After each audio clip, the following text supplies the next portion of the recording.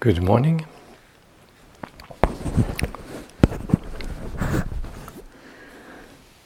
I'd like to follow on in my reflections this morning from some of the stuff I spoke last night.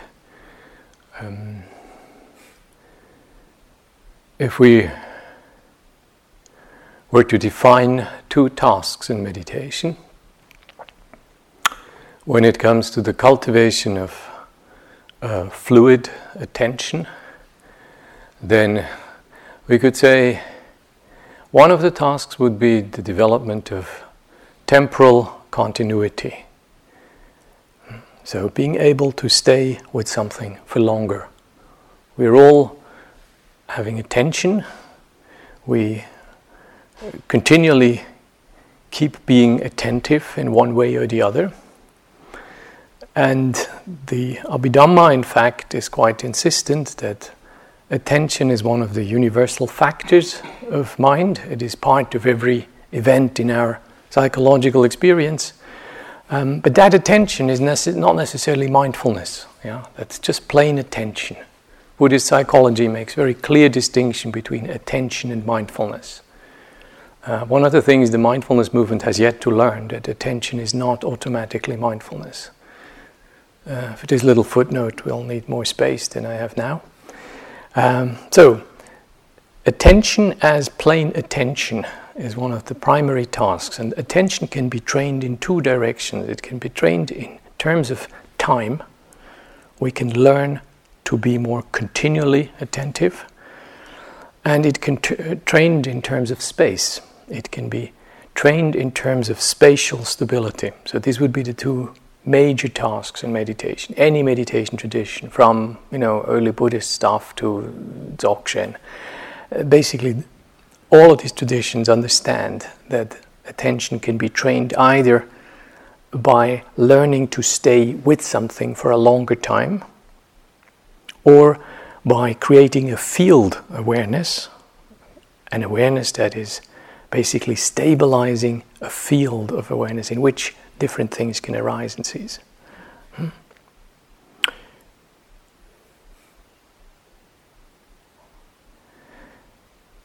So, since we're all attentive, and since attention is part of the universal factors of mind, why don't we all develop mindfulness? Why don't we all develop immediate insights? Why aren't we all free? Well, our attention is rather topical. It is rather episodical. The magic of attention starts to kick in when attention becomes continuous. When we stay with things longer, then things become really fascinating. Then things become really insightful and revealing. In other words, if our contact with an event in our experience is not just momentary, but it is actually continuing, if we are capable of developing object constancy of something, even though the object, in scare quotes, because the object may be a process, or it may be a person, or it may be an inner development, because the object changes, it is not easy to keep relating to that object in a stable way. Yeah? That's where the magic of continued attention comes in. Now, if we are capable of following with our attention something that is moving, something that is changing, as a breath, for example, the sensations of a breath, constantly changing, and yet if we learn to keep relating to the sensations of that breathing in a constant and continued way, some dramatic things start to happen. The same holds true for attending to a melody in the same way, to a thought in the same way, or it's no secret that if you deepen relationship, you're gonna find ways to steady this and to learn to stay with something. You're not just staying there for the honeymoon phase. You're trying to continue this. You're trying to deepen your relationship through the changes of that relationship.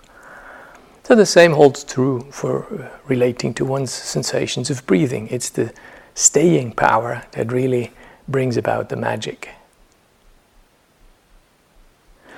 The other dimension is maybe less obvious, because the temporal continued relationship basically means that while the thing changes, I'm going to follow along through its changes, and I stick relating to it. So there's a degree of tenacity in there. There's a degree of anchoring in there. There's a degree of mobility in there. Now the second dimension of attentional practice, the spatial one, operates in different ways. It establishes, rather than while the first one establishes an object awareness, the second one establishes a field awareness. So I'm going to be paying attention to what's happening in this area. The old Latin word contemplation comes from that notion. The templum was a patch in the heavens. The word auspiciousness basically means looking at the skies. So you look for auspicious signs in a particular patch in the sky. So birds are moving. So that was the job of Roman augurs, divining the future from the signs in the sky. And later on, that patch in the sky was taken down to be the name of the place for the temple, the consecrated area, the sacred space. And the word contemplation takes its meaning and in fact its roots from that notion of creating a sacred space and attending to that sacred space in a deeply introspective way. So if we contemplate, the word contemplation tells us a lot about that second form of training of attention, creating a sacred space, an attentional field of awareness. And I try to stabilize that field. So stabilizing a field of awareness means that in that field, objects and events can arise and disappear without the field collapsing. So my awareness is now object independent. That's a magic little thing. So in the first case, temporal continuity, we try to get as much object constancy as possible. In the second type of training, creating a field awareness, we're trying to create an awareness that becomes independent of objects. That means things can arise in there, do their number, and disappear, and our attention does not disappear. Different type of training, equally powerful, equally useful. So, Buddhist meditation traditions tend to fall in one or the other category. Right from the word go in the early Pali days to the later Tibetan or Japanese versions, you can find most of the traditions can be more or less lumped into one or the other category. Both of these categories are powerful, both of them need different approaches, and both of them, I believe, are indispensable.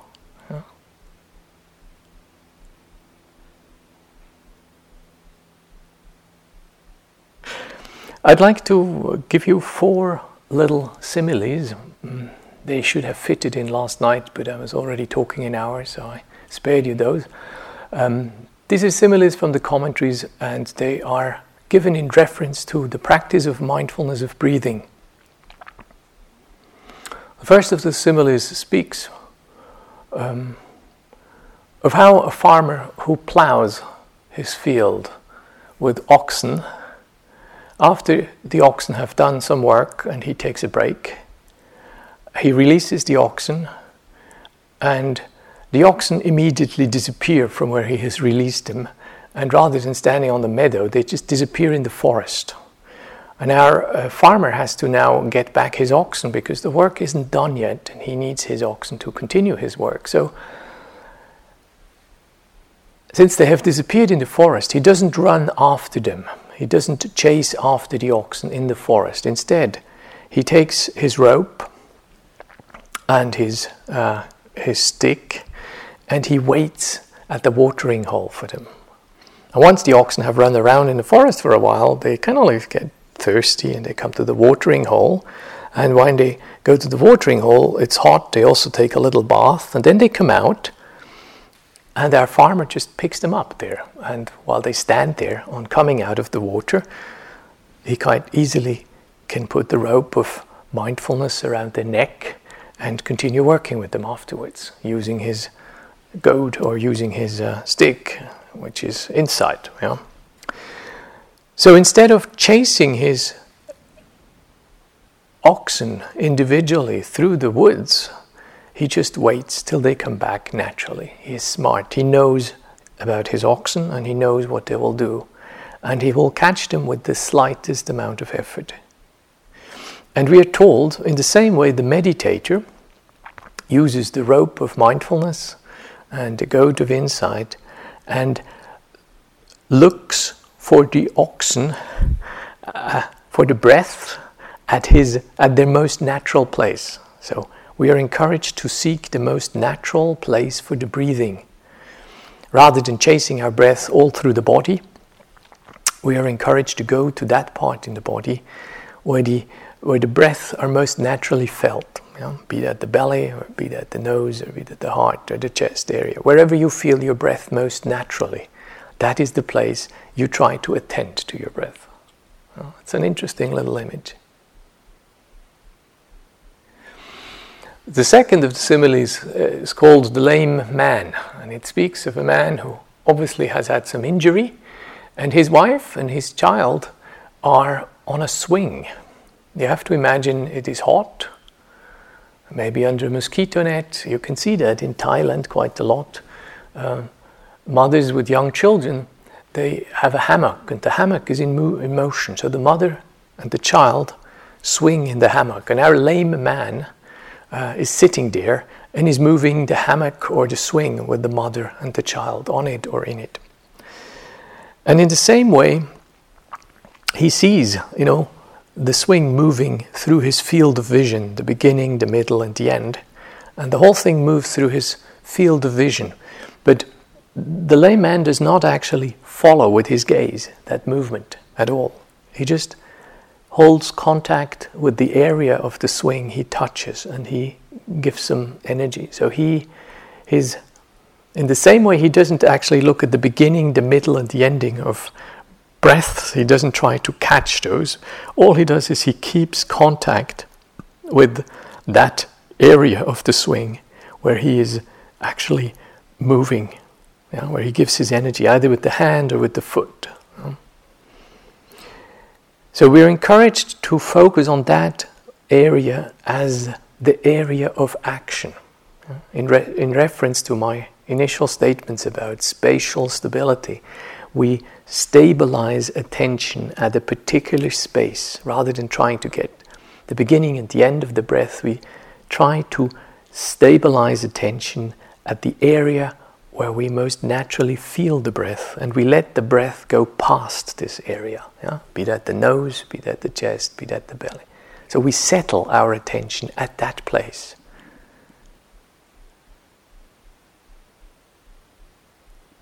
The third of the similes is an interesting one. It's from the Patisambhidamagga, and it speaks. It's a simile of the soul. There's a famous simile of the soul from the suttas, which is about something else, which is about loving kindness. This simile of the soul describes mindfulness of breathing as if we were sawing a piece of wood with a handsaw. And we are told the object of meditation is the log on the ground, and the movement of the saw's teeth is like the in and the out breath. And like the person sawing, putting his or her attention not to the entire movement of the saw, but the attention is focused on the place where the blade, where the saw's teeth actually hit the log.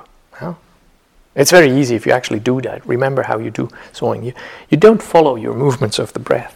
You don't follow your movements of the saw, but you focus your gaze on the point where the blade hits the wood. And that is your area of action. So rather than following the breath in and out, you're actually staying with your attention, stabilized at one point, while the movement of breathing goes past that area. And your area of action, the place to be stabilized in your attentional focus, is the contact point between the saw's teeth and the log. I find that very useful. That is, to me, very pertinent. The last image is the image of a gatekeeper. That image occurs in a variation twice in the suttas as well, so it has, in many ways, it has more weight than the other similes, because the one with the saw is from a commentary that is quite old. The other two similes seem to be from commentary somewhat later. The gatekeeper stands at the gate and he investigates the people coming in and asks them the purpose of their visit. He asks them what they have in their bags. He asks them what their plans are. Yeah? The gatekeeper doesn't go around in the city and checks people's bags and asks them what business they have in the city. He only does that for the people at the entry. Yeah? He's only interested in the people coming in to the city and maybe the people leaving the city. But he's not running around to all the people in the city and asking their purpose. He's a gatekeeper. He's not a policeman. Yeah?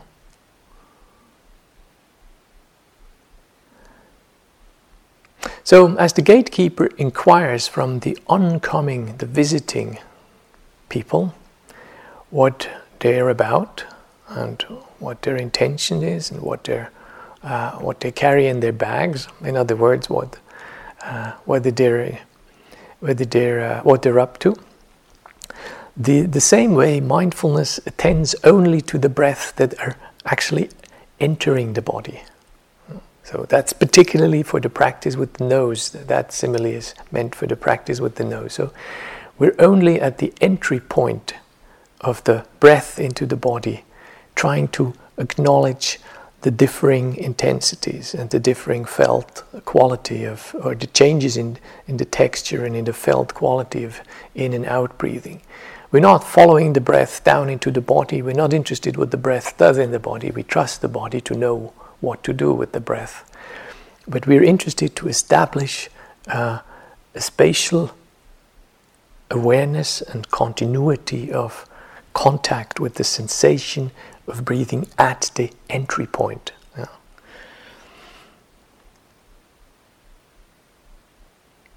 Gatekeeper is like if you're a host at your own party, you welcome people, and when you welcome people, you don't go in and sit down at the table with them. You welcome people, and then you lead them in, and then you go back to the door and welcome the next people. If you want to be a welcoming host, you need to cut that fairly short. It's important that they are welcomed, that they are seen, that they maybe, you shake their hands or you hug them.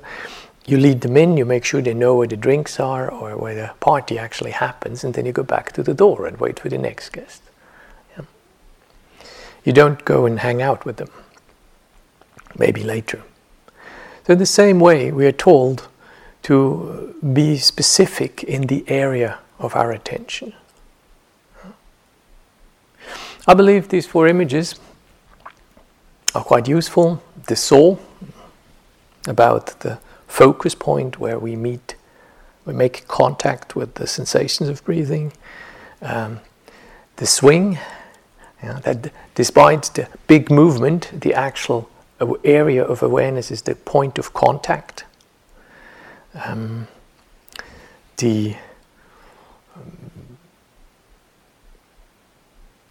The image of the gatekeeper and the what did we have? The first one just fell out of my mind. The oxen, right, thank you. I just fell out of my mind. The oxens disappearing in the forest and the smart farmer going to pick them up where he knows they will come and be quite docile. Yeah. So try to see whether any of these images speaks to you and try to clarify for yourself what you're actually doing when you meditate. Temporal continuity, staying with something, a chosen, clearly defined object or event or process of your practice, and spatial stability, an area of a bigger or smaller focus of attention that you try to stabilize. One aspect in this, particularly in the latter 2 of those images, is the degree of stability. Yeah? Sati has a powerfully stabilizing effect on our attentional focus. That's the basis for samadhi. And sometimes that is underestimated. Two of those images quite clearly speak of commitment to spatial stability. Yeah. The gatekeeper doesn't go in. The man on the swing doesn't actually follow the whole movement. Even the third image of the saw, it's a commitment to the point of contact rather than following the whole thing. In fact, even the first image you could see as an encouragement of stability, because he doesn't follow his oxen into the forest. He doesn't run after them, even though they have run into the forest, and he wants them. So he waits till they come and manifest naturally at the place, and then he catches them again. Good. Okay, let's practice.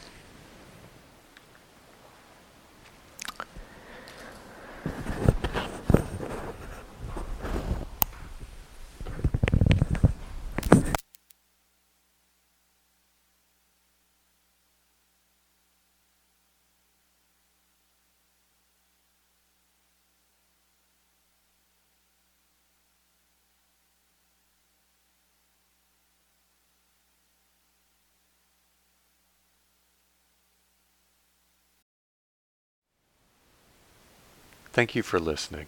To learn how you can support the teachers and Dharma Seed, please visit dharmaseed.org/donate.